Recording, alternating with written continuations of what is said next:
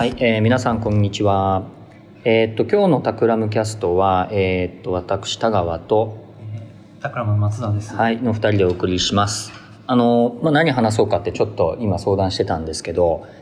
たまにこのタクラムキャストでも扱ってるんですが、僕らが日々使ってるツールとか、あとプロダクティビティに関わるようなちょっとライフハックっぽいやつとか、そんな話をちょっと雑談してみようということになったので今日はそんな感じで、お届けしたいと思います。じゃあよろしくお願いします。お願いします。さて前ね神原さんことバラモンと何回かスラックの話とかなんかいろいろやってましたけど、最近どうですか、翔太くんの方で。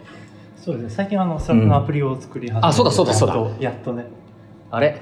ですよ、金谷さんも作ってるよんですよね。あ、じゃあそこら辺のスラック連携の話しますか。スラック連携もいいかもしれないですね。あれ翔太くんが作ったやつなんだったっけ。ファイラーですね。あ、ファイラーな。スラッシュファイラーで、スラッシュファイラーね、これですね。それでなんかそれでインストールしてもらえれば、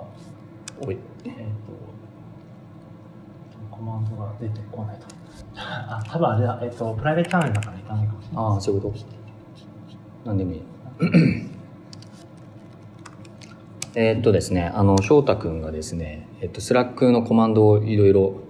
作ってくれていて、ファイラーと名付けられているものがありますね。スラッシュファイラーで打つと、なんか出てきましたね。でこれはあれです、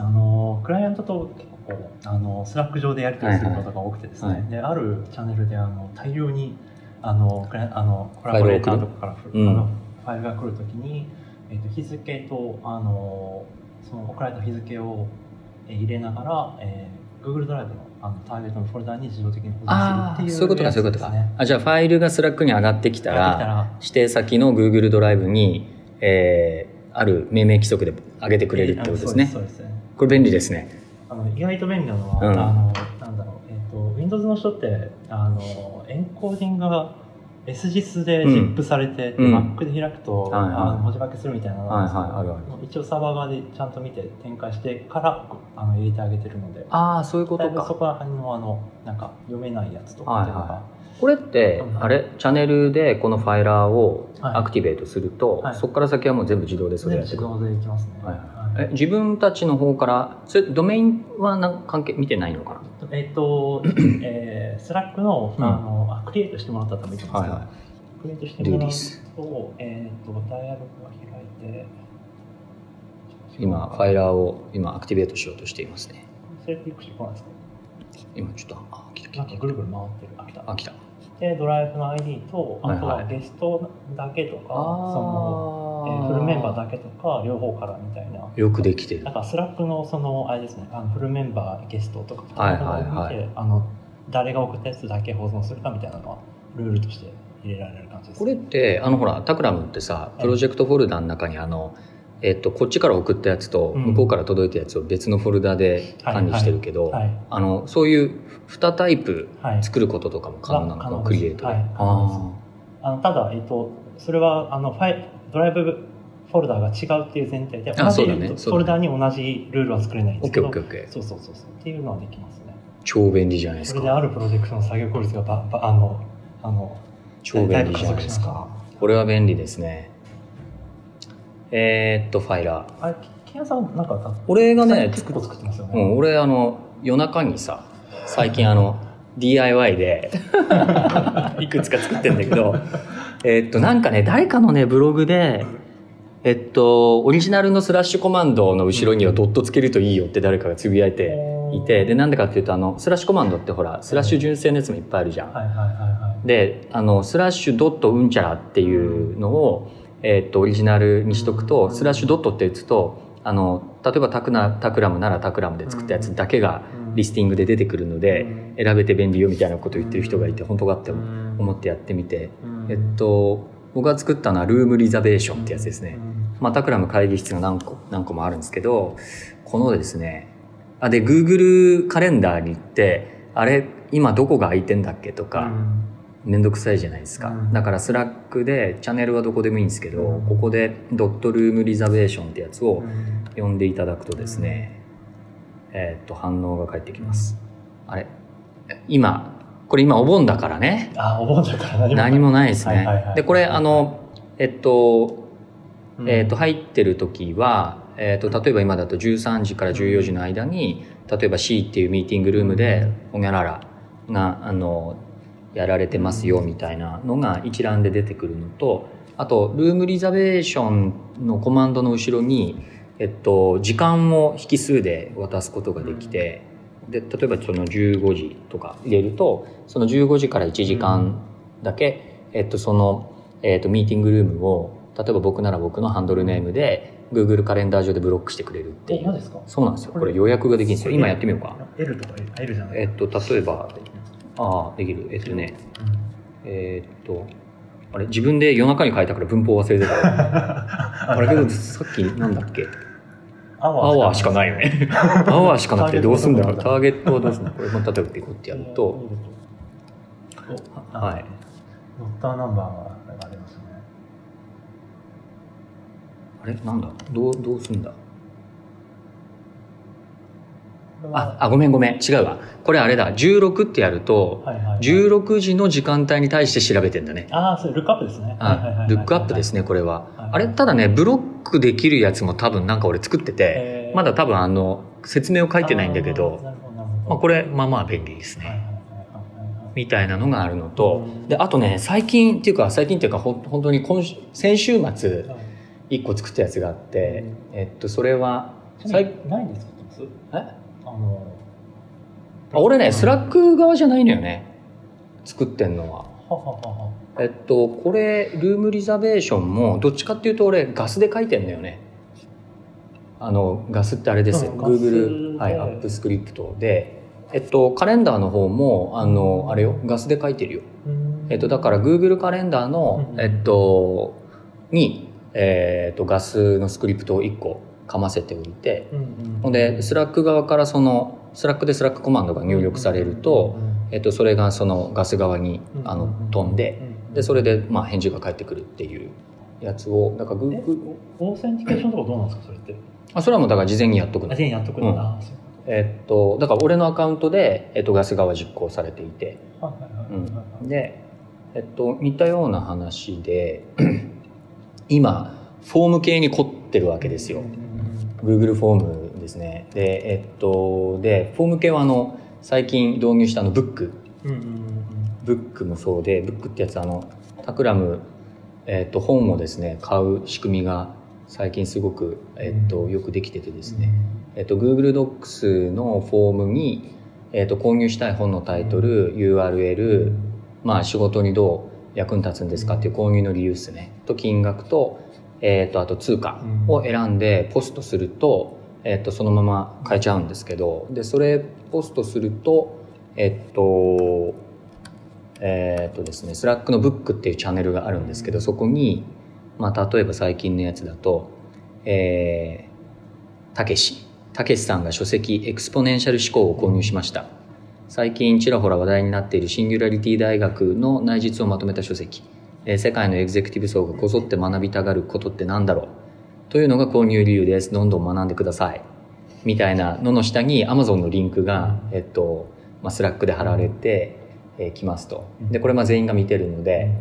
たけしこんなん読んでるんだって言って、リンククリックしてもらえると、Amazon のページに飛んで面白そうじゃんって思ったら、そこで乗っかり買いしてもらうっていうやつですね。で、これは実装的には、これすげえ簡単で、Google の、フォームで、フォーム作るじゃないですか。これで、それの回答が集まってくる、スプレッドシートがあるじゃないですか。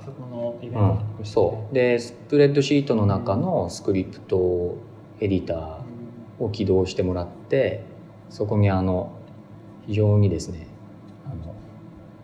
簡単なコードが書いてありますというだけだね。で、一応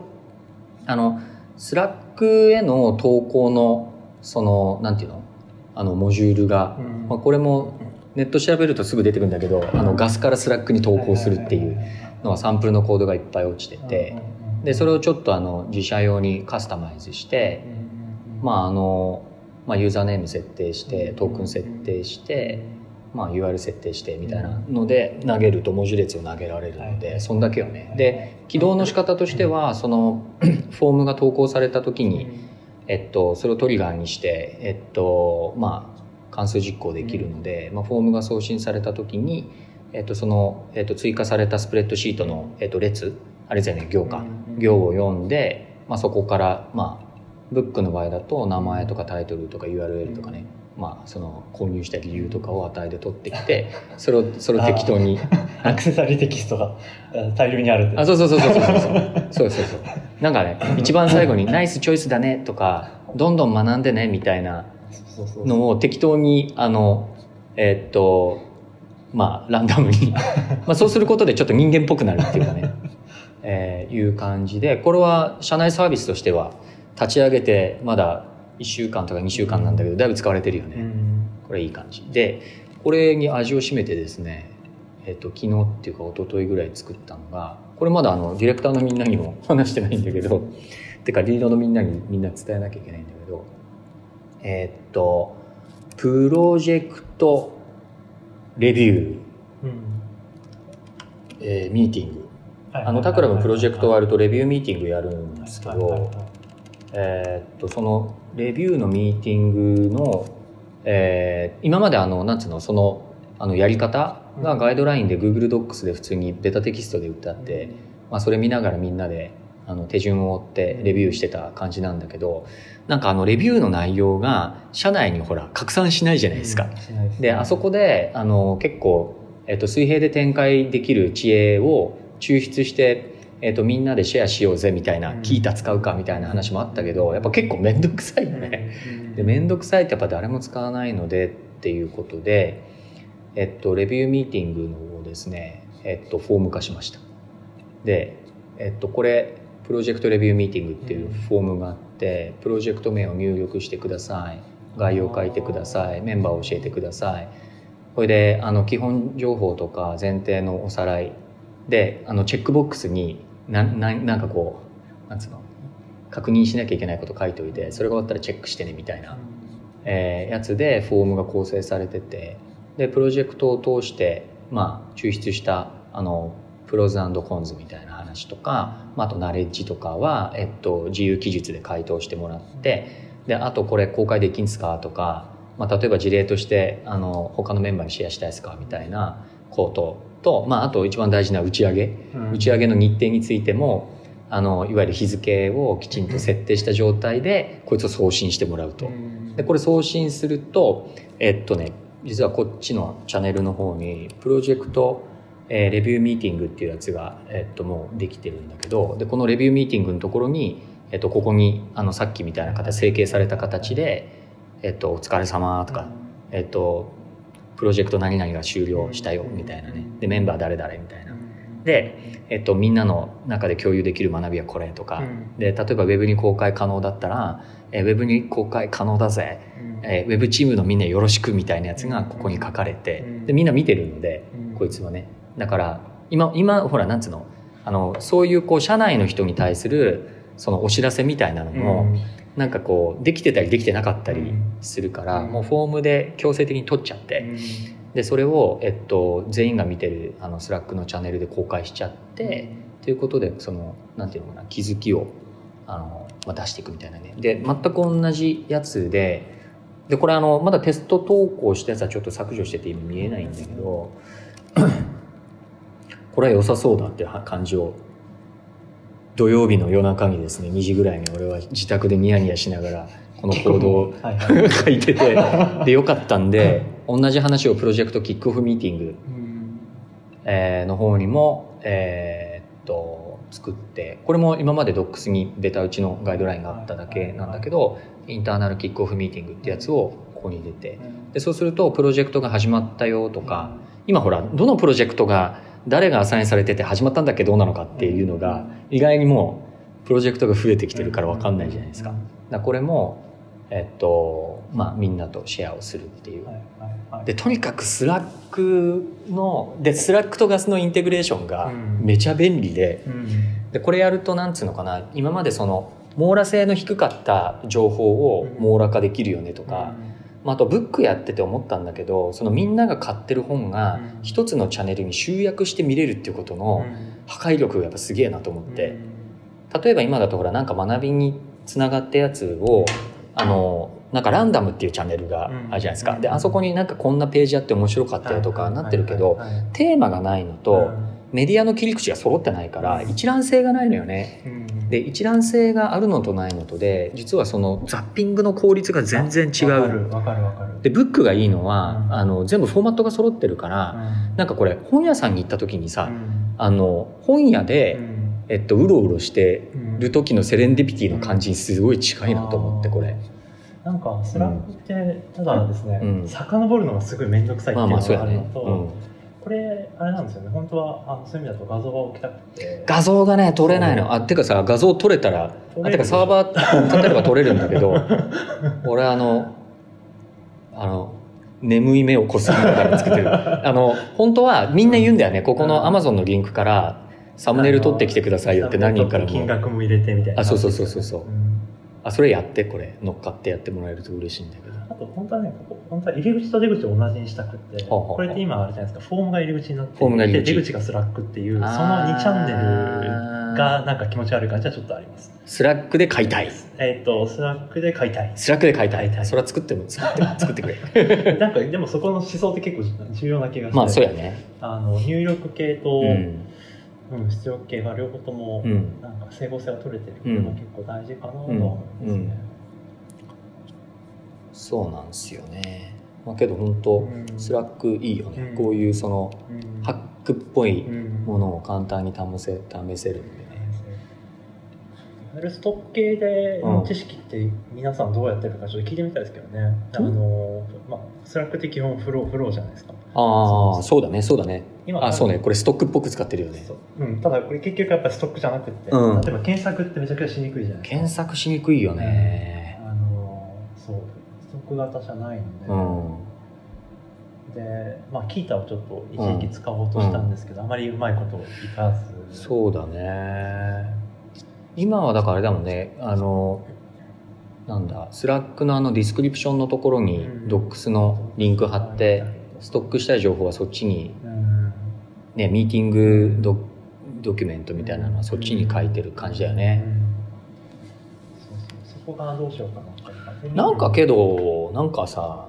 それってこれ使ってる人たちの共通の多分ねニーズなので、なんかすでに誰かが解決してる気もするよね。まだ試してないんですけど、スクラップブックってあるじゃないですか。スクラップブックって何？あれですね。ノータインクがやってるやつですね、最近。ノータね。なんかあれとかってそういう思想でやってるのかなとかって思ったりして、まだ使ってないんですけどね。落斎君。落斎君。そうです。なんか新しいやつだよね。あれ新しいやつだっけ？最近出したやつだっけ？最近出したやつだと思いますね。なんかそれリリース用の時、ノータの現代版みたいな感じで。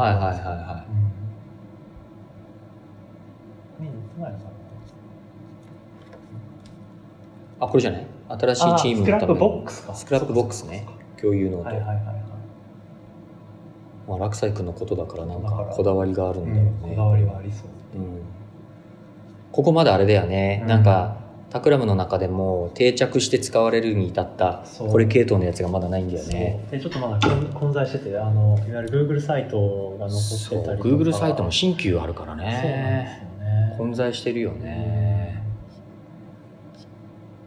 これを一発で検索可能にしたいっていうのがありますね。なんかそれこそスラックインテグレーションとかでスラック側からね、こういうのにこうなんか追加とかが簡単に自動で追加してくれたりとかできるようになるといいよね。フォーム、そうこれもね、やっぱりアウトプット先がエクセルっていうかスプレッドシートになるっていうのもね。これはスプレッドシートですね。これは。ちょっと今後解決していかないと課題が。これがそうですか？回答ですか？これ回答ね。これそう。スプレッドシートで見れます。こうなってる感じだね。まあ、これなんだろう、スプレッドシートなので金額とかが全部集計できちゃうから、バジェットに対して今どんぐらいこうどうなのとか、ユーザーごと見た時に誰がいくら買ってんのみたいなのが集計、スプレッドシート内でまあそれ集計できるようになってて、まあ、っていう意味だとまあいいかな。まあ、こうしてるこういうまあなんか表計算みたいなのが入る場合はね、こういうの使ってもいいけどね、これはナレッジベースではないからね。そうなんですよ。まあだから理由に応じて、理由っていうかそのやりたいことに応じて使ういろんなものが切り替わるのかな。なんかけどあれでしょ、ファイラー作ってさ、楽しかったみたいなツイートしてたよね。ああ、ちらっとしてる。サーバー書かないので。どこら辺が面白かったの？ステート持たなくていいのがすごい楽でした。全部基本タレ回しするモデルじゃないですか。スラックのサーバーとダイアログとかもそうで、来たのが一旦そのイベントとして来て、でそれをもう一回全部返して、それの値がもう一回スラックが返ってくるっていう、普通サーバーだと内部ステート持たないとダメなんですけど、それやらないでいいようにちゃんと軽いね。そうなんかいっぱいさ、なんかこれ作ってみたいとかないの？今そのファイラーができた後にさ、今手動でやってるあれですね、ユーザー名がおかしいぞってやつにそれじゃないよっていう何それ、ユーザー名がおかしいぞってどの話？タクラムは外部と内部で打ってる時に間違えないように、最初に名前でハイフンつけて、所属を書くようにしてるじゃないですか。例えば、田川ハイフンタクラムっていう風になるように、ユーザー名をそうしてるじゃないですか。スラックの例えばこういう風に。外部の人が、そうじゃない外部の人ってすごい多いんですよ。ユーザー名の規約を一応入る時に出してはいるんですけど、全然違うのできたりして、それを今手作業で直してるんです。そういうことね。それを自動化したりとか、とりあえず今のベースライン打ち間違いあれね、違う人に DM 送っちゃったりしないようにとかっていう自動化面ですかね。それはあれですね、SA 的なやつですね。手仕事を減らしたい。そうね。あとはやっぱりその現状はやっぱりインプットがスラックじゃないので、そこをインプットもスラックにしたいっていうのがあって、プロジェクトクリエーションとかさ、ああいうのもそうなんだよね。結構いちいちあれ今スプレッドシートで面倒いじゃん。とかアサインとかはね。そうなんですよ。だからそのアウトプット側がなんか共通のものができれば、そのガンガン作れるなになって思うんです。そういうことね。そういうことね。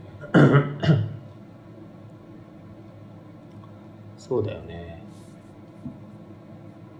なんかなんていうの、こんなんあるといいなと思うのは、例えばプロジェクトがなんかやるぞってなった時に、あれ今誰がいつから空いてんだっけみたいなやつをなんかすぐ返してくれるやつとか、そんなすぐ作れるのか、10K のあれがあるから。10K の今10K のデータベースを結構簡単に取れるようにしてるライブラリ書いてるので、それ使ってください。ちなみに 10K っていうのは昔のですね、タクラムキャストを聞いてる人は知ってるかもしれないですけど、タクラムが使ってるメンバーのアサインメントを管理するツールで、これはアメリカの会社がやってるのかな、10K なんだっけ、10,000 フィート10,000 フィートプランズ、これですね、検索してもらうと出てきますが、 10K って言ってるのは10,000 のところが 10K フィートだね。この会社不思議な会社だよね。シアトルですね。シアトルですか。なんかチームのアサインの管理ツールと、あとなんだっけ、発送支援みたいなツールも作ってるよね。その間に何の脈絡も見出せないような2つのプロダクトを持ってるベンチャースタートアップでこの 10K がですねめちゃくちゃユーザーインターフェースが使いにくくてですね、そうなんですよ。これ 10K 聞いてる人がいたらもう本当に改善してもらえるといいんだけど、タクラムも一応泣きながらそれを使いつつ、大事なところは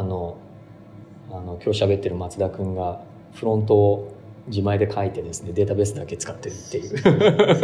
最近はちょっとバック側も遅すぎるのでなんかタクラムの中で共通に使える API サーバー立てとこうかなと思ってそこにずっとキャッシュしとくので、ガンガン問い合わせてください状態にしようかなと思って。遅いよね。遅い。なんかもはや全部作り直してしまいたい感に徐々に駆られる感じになるな。どうなんだろうね、こういうさ結構緻密なそのアサインメントツールってどんぐらいニーズあるんだろうね。どうなんですかねこんな細かくみんなやんないよね普通。なんかこの業界のバックローはちょっと違うか、なんかけどさ分かんないけどその将来的なさ社会ビジョンで、なんか個人がどんどんその副業化とかしていってさ、なんか多彩化するようになった時に、そのよりこう時間が量子化する可能性はあるじゃない。で例えばそのどこどこ部署の何々かの誰々さんの部下みたいなさ、だからその人の、例えば1ヶ月なら1ヶ月のジョブはその上司が全部握ってるみたいなことじゃないパターンが出てきた時に、この手のその個人の時間をさ管理して、でこれ 10K の場合はそういう意味だとクロスドメインみたいな使われ方しないじゃん、想定してないけど、 10K の場合はね、そうですね、だけどなんかもう少しそのユーザー側がエンパワーメントされてる形で複数のドメインとかさ、例えばパブリックとプライベートとなんかその中間みたいな、なんかその情報の開示に対してその3段階が設定されていて、なんか例えばプロジェクトベースでさ副業が5人集まってプロジェクト始めますみたいな時に、例えば PM がさなんかその人のそのこういうアサインメントツールにログインしてさピーってその仮アサインしちゃうみたいな、なんかそういうニーズはありそうだよね。それがまさに僕らがやろうとしてることですよね。っていうか典型にないから、そうだね、そうだね、そう要はだからこれって、分散した入力はされるんだけれども、管理側が統一管理が弱いよね。弱いんですよね。で今はその分析とか、自分がそれこそテトリスみたいな話を、できるようにしたいっていうのが僕らが今やりたいことですよね。あれじゃないですか、僕らが作ったものってあるじゃないですか。なんかさ 10K じゃなくてさ、100K みたいな名前でその 10K の10倍使いやすいやつを、だけどそのなんだろうな、その一つ所属組織が一つじゃないっていうものをユーザーのそのペルソナのなんか基本構成の真ん中に置いて、こういうであとなんつうの時は金なりじゃないけど、その時間をみんなでお互いに可視化して、人のねスケジュール、自分の会社じゃない人のスケジュールとかも開示できて、それでアサインできて、そうなんだよな、そうなると結構GitHub の PR 的ななんだろうな、提案承認プロセスが気軽にできるといいんですよね。もはやけどそれってさ、その提案と承認でほぼ契約成立みたいなさ、これでなんかもうそのデジタル契約みたいなのもそこなんか入っちゃっててみたいな、この手の話していくとあれだね、ほぼなんかクラウドソーシングの会社とかがなんかこうプラットフォームとしてこう提供するみたいなイメージ的には近いよね。けど多分さそういうこういうアサインメントのツールをさ、俺たちぐらい使い込んでる日本人って俺たちぐらいしかいないような気もするので作れちゃうかもしれないね。めんどくさそうだけど作るの。めんどくさそうですね。めんどくさい割に使う人がどんぐらいいるのか謎のツール。改めて聞くとやっぱりそのなんだろう、意思決定の部分がやっぱり今のところ分散してないので、それがこうある程度分散で、つまり例えば2人という人が自分がこうだって言ったのが、もうオンライン上でとりあえず提案来ていいって思って OK みたいなの集合がタイムラインになってるみたいな状態がいいじゃないですか。そうだね。そこまでいくと究極だよね。結構ね。そうだよね。けどそれってやっぱソーシングをさ、やっぱ最初に持っとかないと意味ないのかな。というと、いやだからソーシングの機能がないただのそういうアサインのマネジメントツールってさ、あんま意味なんかビジネス的な意味はないのかな。ビジネス的な意味はない。確かにね。なんかだって付加価値が発生しなさそうだよね。まあオペレーションコストを下げるっていうのはあるけど、まあこれ例えば VC の人とか聞いてて面白そうだと思ったら連絡くださいみたいな一緒にやりましょう一緒にやりましょうみたいな感じでね、アイデアはあるはいということであれですかね、今日はスラックの話から始まってちょっといろいろ話しましたけど、まああれだね、まあけどあれかな、 IT 系のスタートアップだったらまあまあこういうなんつうの社内ツールのハックみたいなみんなやってるよね。どうなの？そうでもないの？うちはなんかあれじゃないですか、プロジェクト、複数のプロジェクトを持ってるっていうのは当たり前、しかもそれが3、4個5つとかっていうところが結構少なそうな気がしますけどね。そうね。IT でくくると。アサインについてはこんな緻密な管理してるところは多分そんなになさそうだね。スラックのインテグレーション周りは結構ね、多分のやってる人いた。スラックインテグレーション、そうですね。いやむしろ今時のやり方はこうだっていうのを結構聞きたいですけど。なんかね、それを公開してる人結構いて。いっぱいいますよ。ね、なんかこうさっきのスラッシュドットみたいな、お作法もそうだし、なんかねこんなん作ったよみたいなこと公開してる人いっぱいいるから、ちょっとそこも研究したいですね。そうですね。はい。まあうちはあれかな、しばらくはスラックかな。なんかいろいろ出てきてるけどね。このタイプのやつ。アトラシアンのね。アトラシアンが俺のヒップチャットを買収したんですよ。アトラシアン？スラックが。それ知らない。本当に。アトラシアンはでかいので買収しないと思います。スラックが買収したの？スラックが確か。そうですね、ヒップチャット買収。だからもうあれですよね。ヒップチャットを買収したんだ。ヒップチャットはもう買収された方がいいね。いいですね。懐かしいですね。昔懐かしいね。ありましたね。なんか事実上スタンダードになりました。はい。てなわけで今日はちょっとスラックにまつわるよもやま話からやりましたということで、ですね、タクラムキャストは毎週月曜日2回のペースで公開をしています。まあデザインの話からテクノロジーの話から関係ない話までいろいろやってますということで、ぜひ聞いてみてください。cast.takram.com で最近サイトも作ったんで使ったことない人はそっちに行ってみてもらえるとタグとかで加工コンテンツも検索できるようになっています。